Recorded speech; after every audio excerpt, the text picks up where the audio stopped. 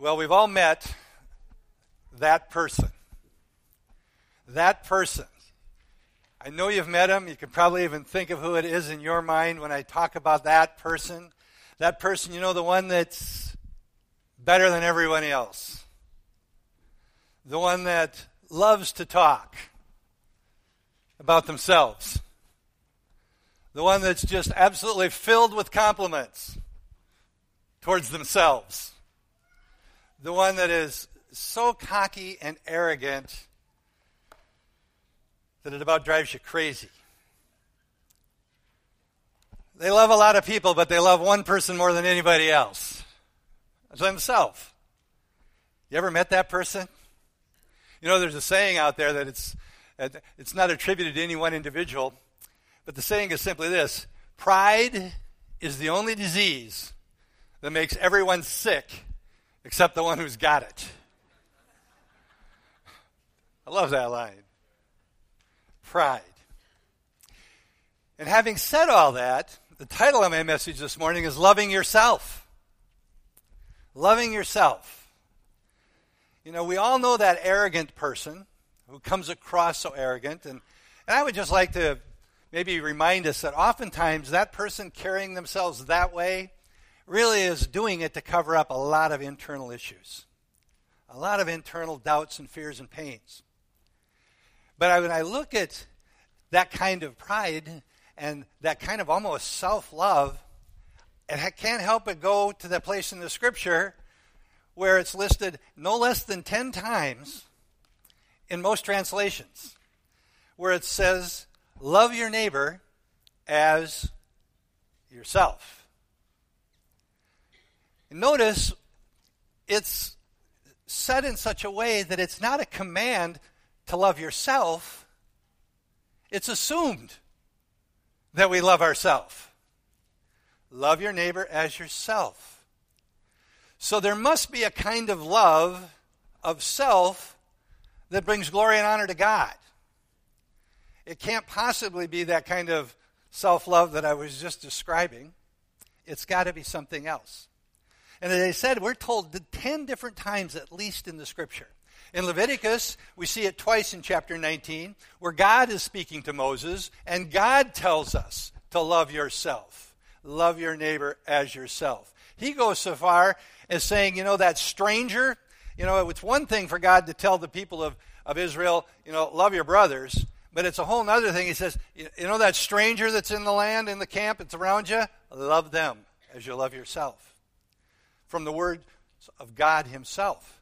Then we see in Matthew chapter 19, Jesus is speaking in the story that we call the rich young ruler, who wants to know how he can inherit eternal life. And Jesus goes through a number of the commandments, and then he says, and love your neighbor as you love yourself. Matthew 22 and in Mark 12, Jesus is in conversation with some scribes who are trying to trip him up, as they were usually doing. And they're asking him about what's the greatest commandments. And we all are pretty familiar with the response to love the Lord your God with all your heart, mind, soul, and strength. But he didn't stop there. He says, and love your neighbor as yourself. Assumed every time and every spot that there is a love of self that's implied. In Luke chapter 10, Jesus asks a scribe a question about the law, and the scribe himself declares, love your neighbor as yourself. And Jesus compliments him and says, hey, good job, you got it right. Well, the scribe didn't want to stop there. He said, well, who's my neighbor? And we know the story. And then we also see in a couple of the epistles in Romans chapter 13 and Galatians 5, Paul, in summarizing the law, comes to those same phrase, love your neighbor as yourself.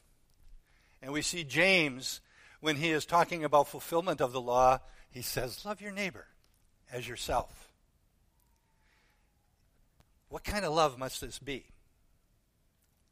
Where do we get that kind of love? How do we love ourselves rightly? How do we love ourselves in such a way that God is truly glorified, because we were created to bring him glory? So there must be a type of self-love, a loving of oneself that brings him glory. And he is commanding us to love others as we love ourselves? Is it a kind of love that we can learn? If so, what's it look like? How do we learn it? Is it really important? The implication is clear in every one of those scriptures. If we're going to love others, we got to love ourselves. Love them as you love yourself. If we're going to love the body of Christ, we have to love ourselves. Now, the world understands, even the world understands that people have a problem with this. I mean, there are genres of quote-unquote medicine that are developed just to help people to learn to love themselves. There's different psychologies, philosophies, psychotherapies, all of these things that have developed and created to help people love themselves. I was sharing with Casey, I was doing some research. I had to stop because I was getting so confused. Looking at what different therapists and different techniques and the way they're going to help you learn to love yourself. They understand that most people don't love themselves. No matter what they present here, they don't love themselves. They would say, one therapist, and these are published people. I was going to share their books and their names, but I didn't want to be the one to bring you that bad news. It says things like this. If my wife comes to me and says, I just feel terrible about myself, I'm just filled with guilt and shame, and I go, wait a minute, now can you be a friend with that thought? Could you just sit down next to that thought and have a conversation with that thought? Could you have empathy and find empathy in you for that thought? I'm going to stop before you start throwing up. It makes so little sense. And it's so ineffective, especially long term. How do we do it? How do we find it? There's one method that they call introspective prioritization of self. And they'll use this in many different forms, and it has sometimes different names, focusing or whatever. But don't you love that phrase? Introspective prioritization of self. And what they're really talking about is a form of self-meditation, where we look inward. And we look inward, and we know we got some stuff there that's not so pretty, but we want to look inward and look and focus on all the good attributes that you can find in yourself. And if we find this and do this in meditation, the hope is and the goal is that I tip the scales, at least a little bit, in the favor of, Mike's not so bad. I guess I could like him. Maybe I could even love him. And if we can tip the scale a little bit, we find freedom. Freedom from all those negative thoughts that we have. And sometimes we can actually get a little bit of relief. But the reality is, it doesn't last very long. The reality is, it's really got a whole lot of flaws in this type of thinking. I don't know about you, but if I would look inward at myself, and if I would be honest with myself, doing this introspective prioritization of self, I'm not sure I'd like myself that much. Matter of fact, I think if most of us would look inward, and I'll support this with Scripture in just a minute, but if we'd look inward, I could easily end up in self-loathing instead of self-love. I could look inward and I could see the selfishness that's in there. I could look inside and look inward and I could see all the bitterness that's in there. I could look inside and I could see the anger that's in there. I could look inside me and see all the things that I've done in my past that I'm feeling guilty about or feel shame about as I focus on all those things as I'm looking inward. If I look inward, I could find all those insecurities that I have. I could see all those irrational fears that I have. And now it's like, well, that's a big pile. I hope the scale doesn't break. Now I got to start trying to see if I can bring some balance and find freedom from all of that junk. It's a heavy task. In my case, I think it would be an impossible task. And for many of us, I think it would be an impossible task. This whole self-love philosophy that the world has is based on what is biblically a totally false premise. And I know most of us have heard this phrase before. Some of us have maybe even spoke this phrase before, and some of us maybe even believe this phrase. And the phrase is simply this: human beings are basically good. We're basically good. Well, the problem with that is, and I will give some benefit, there are some people that really seem nice. Most of the time I've been around them, they seem like pretty good people. But the problem with that philosophy and the problem with that thinking is it is absolutely contrary to Scripture. It doesn't work. There's a couple of scriptures. First, in Jeremiah 17. And these can be troubling scriptures until you hear the rest of the story. Jeremiah 17:9 says, "The human heart is the most deceitful of all things. It is desperately wicked. Who really knows how bad it really is?" That is the human heart of the natural man that does not know Christ. Romans 7:18 says, "I know that nothing good lives in me, that is, in my sinful nature." This is Paul writing, the Apostle Paul. He goes on and says, "For I have the desire to do what is good, but I cannot carry it out. For what I do is not the good I want to do, no, the evil I do not want to do, I keep on doing." He knows that thing, that sin thing. And in the life of an unbeliever, it's all powerful. You can't overcome it.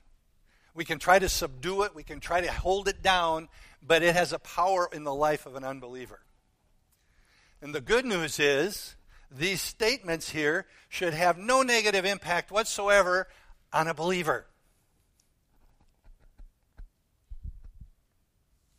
This kind of person that we're talking about absolutely cannot be the type of person we're supposed to love, right? I don't want to love that Mike. That Mike that's filled with all those negative things that I could find if I look backwards and I look inwards in me. I don't love that Mike. And I don't believe God would want me to love that Mike.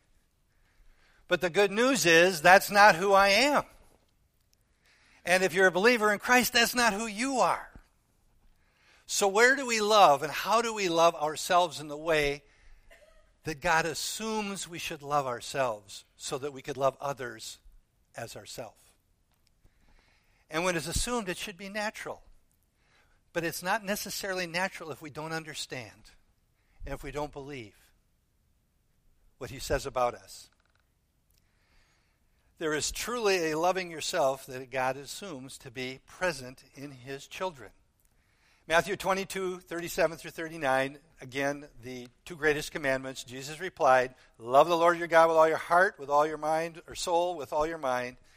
And this is the first and greatest commandment, and the second is like it, love your neighbor as yourself."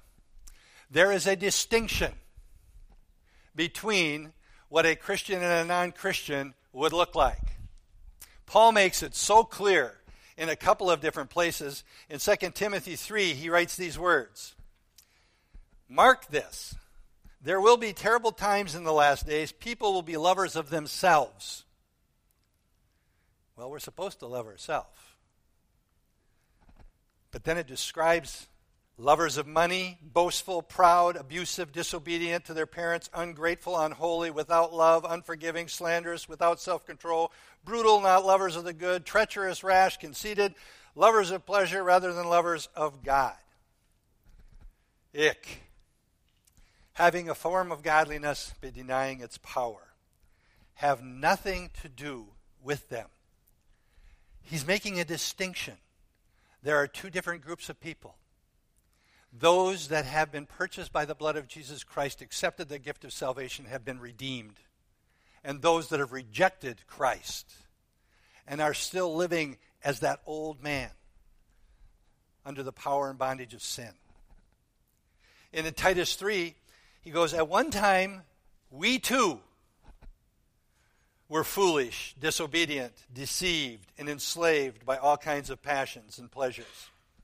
we lived in malice and envy, being hated and hating one another.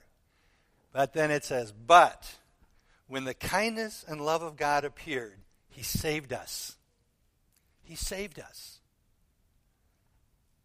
Not because of righteous things we had done.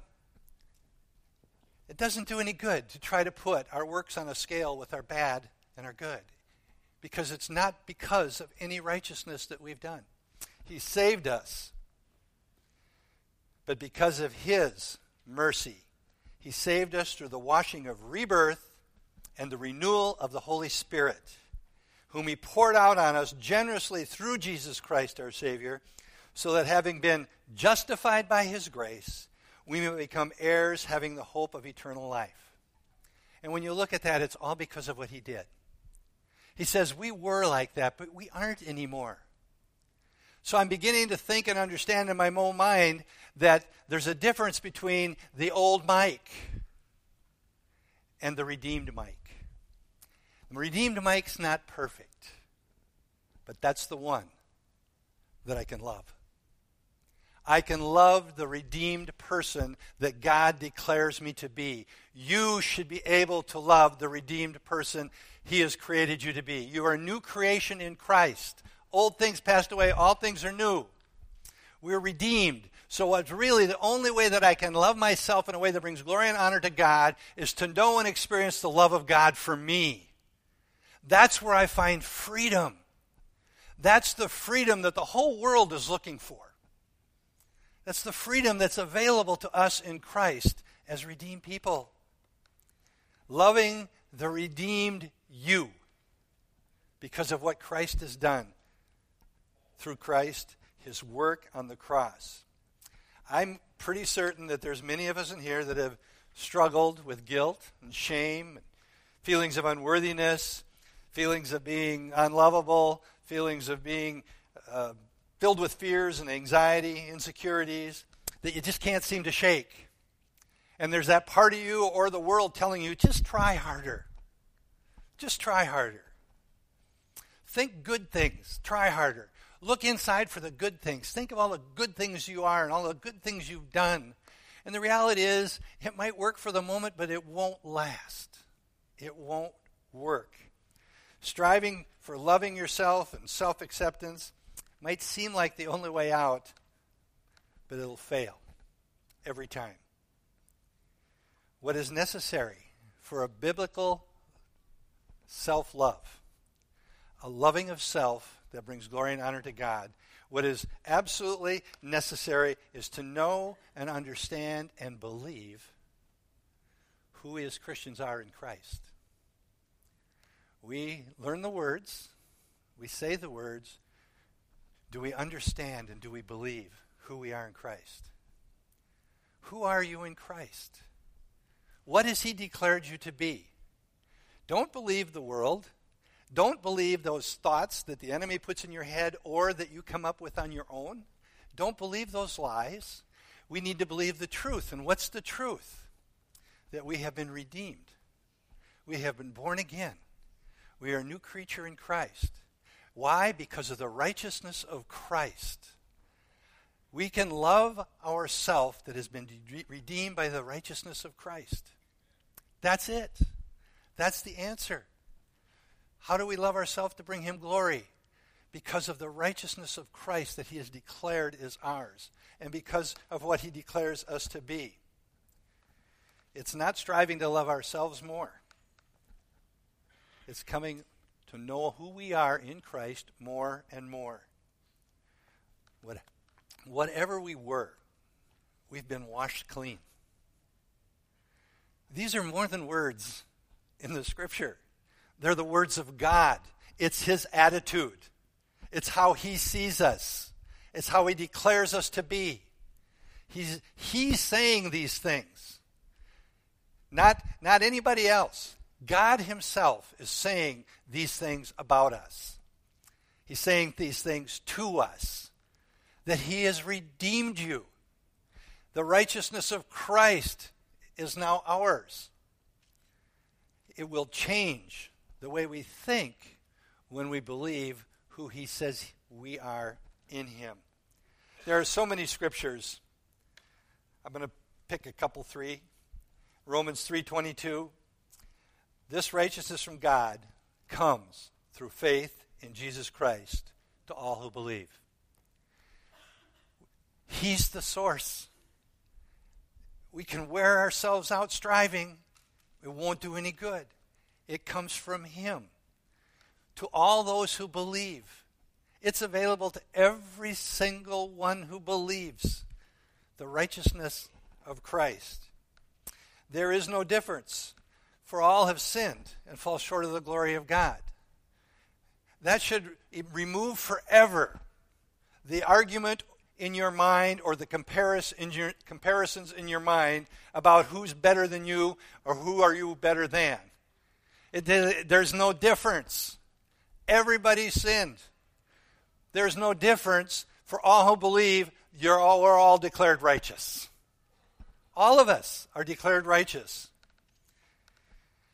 And he goes on in verse 24 and says, and are justified freely by His grace. Quit striving. It's free by His grace. He's declared you righteous through His work.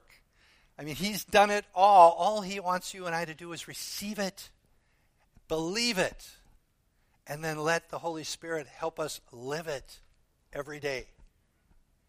Through the redemption that comes, and again, by Christ Jesus. I paid special attention as I was going through all these verses, how many times he reminds us who's doing what. Over and over it's through Christ, given to us by Christ, for us, by. All we have to do is believe it, receive it, and the Holy Spirit will then let us begin to live it in greater and greater and greater freedom. In 2 Corinthians, chapter 5, this is God declaring us these things as redeemed people. Take verses like this and read them and put yourself in there.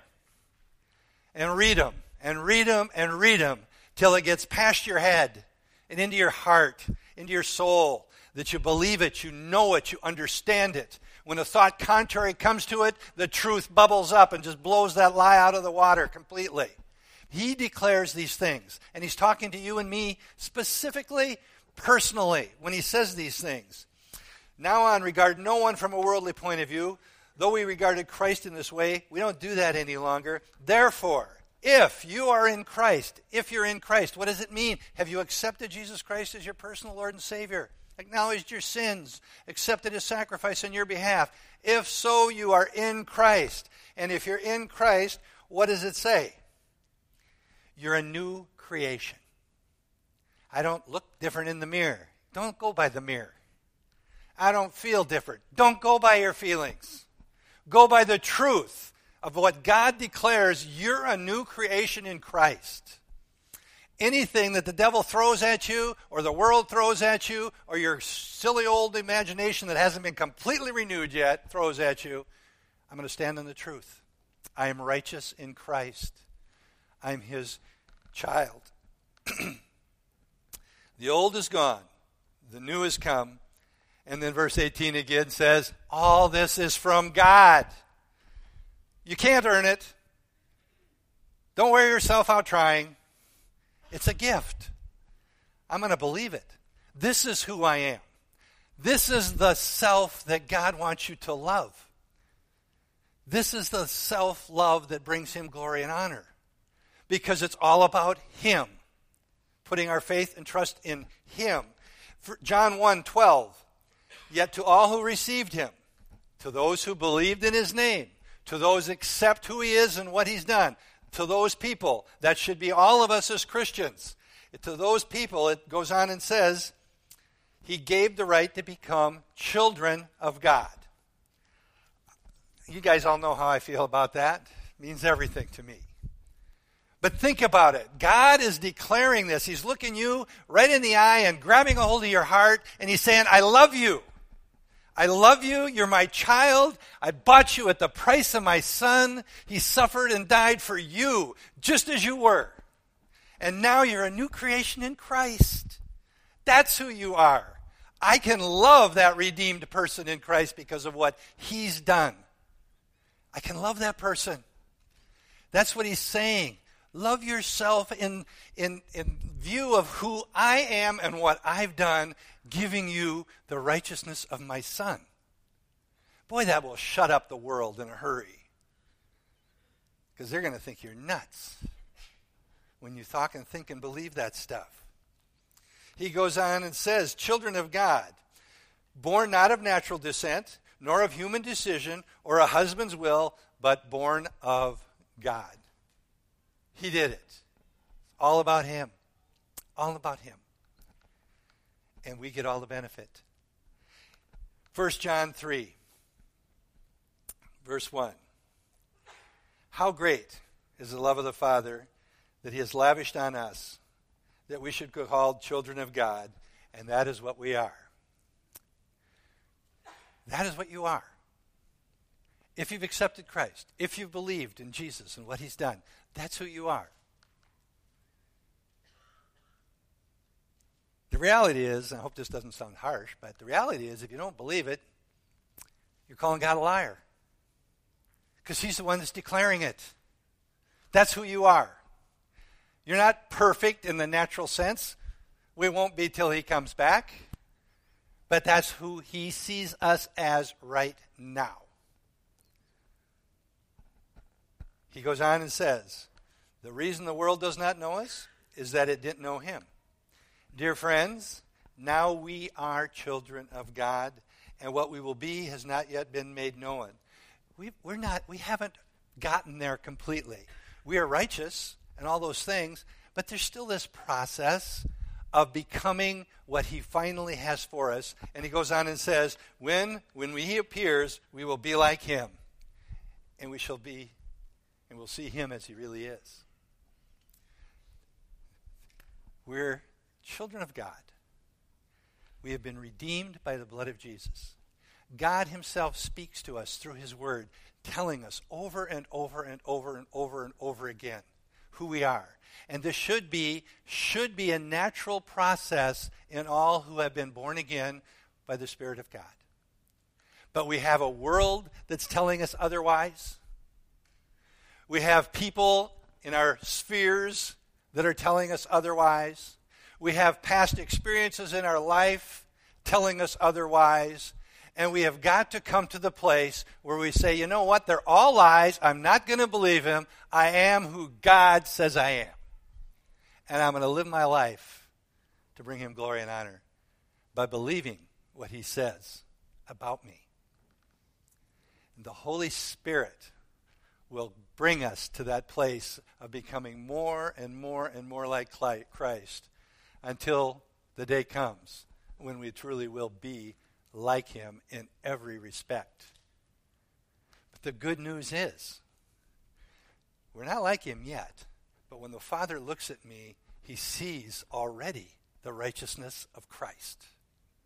Already he sees me as holy and righteous.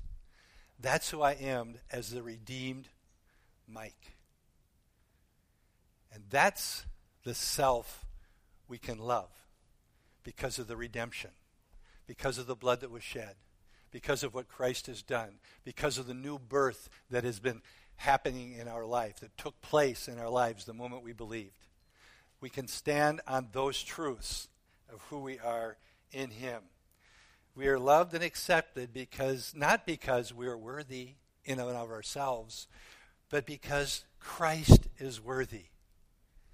That's why we are so loved and accepted. Father looks at his Son Jesus, and Jesus is worthy. And we have been given that as joint heirs with Christ. It is when we discover and believe the reality of the redemption. It is so easy for all of us or any of us to get used to hearing these words or even reading these words. But meditate on the truth of them, and it will change our lives. Yeah, I've been redeemed. I don't have to look back anymore. That introspective prioritization stuff doesn't matter. We don't look inward anymore. We look outward at Christ. And when we look outward at Christ and what the Father's done, that's who we are. We can't continually look inward in the past. Remember, you've got an enemy who wants us to do that all the time. And the world around us is very cooperative, whether they know it or not.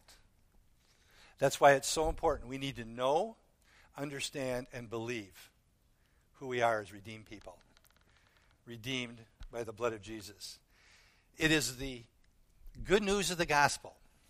It is only the good news of the gospel that can set people free from all that junk that holds us back.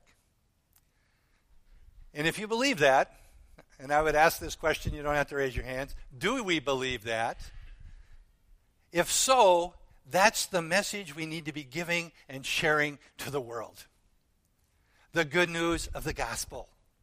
That's what we need. If it's that powerful, if it's done that in my life, it's done that in your life, the world is looking for it. We need to be sure. It's the only message that will work. All the philosophy, all of the political, just pick any part of the world. It won't do the job. The message that works is the gospel. And that's what we're called to share with the world around us. The gospel message is truly a gospel message, is a message of freedom. Freedom from our efforts to love that broken old person who didn't know Christ. And the answer comes from outside of that brokenness in Christ. And if you've never accepted Jesus Christ as your personal Lord and Savior, I hope understanding a little bit about what it means to be redeemed would draw you closer to making the choice that everybody needs to make. You know, I hope there's no one in here who's rejected that truth. I hope at the very least everybody in here is on the way to salvation. But if you haven't reached that destination, if you have not chosen to believe and accept Christ as your personal Lord and Savior, don't wait. Don't wait. It's so freeing. It's so liberating when we begin to understand who we are as the redeemed children of God. And it's what the Father wants more than anything, because He sent His Son to purchase it for us. Let's close in prayer.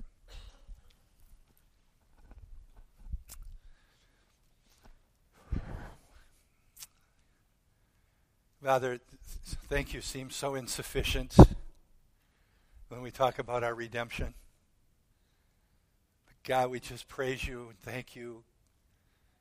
We can worship you. There's no one like you. There's no one could do what you've done. Father, I pray for each one of us here that we would know beyond a shadow of a doubt that we have been redeemed by the blood of Jesus. That we have accepted the gift of salvation through Christ's death, burial, and resurrection. Father, I pray that would you help every single one of us to have a greater understanding and to get a greater revelation by the Holy Spirit and by your word as to what that means. Father, that we would no longer walk as born-again believers bound and chained up by the old things, the things that have been dealt with already by you. Lord, I pray that the message of the gospel would resonate so deeply within each one of us that we couldn't help but share it with people we come in contact with. The good news of Jesus, the hope that we have, the certain hope that we have. Lord, I pray that we would walk away from your word encouraged, strengthened, comforted, and motivated in the truths that truly set us free and can set others free.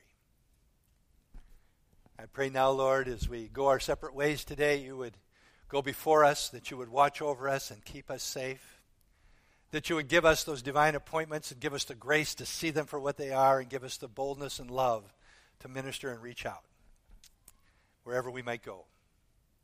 Father, we ask this, that you would receive all the glory and honor in your Son's name. Amen.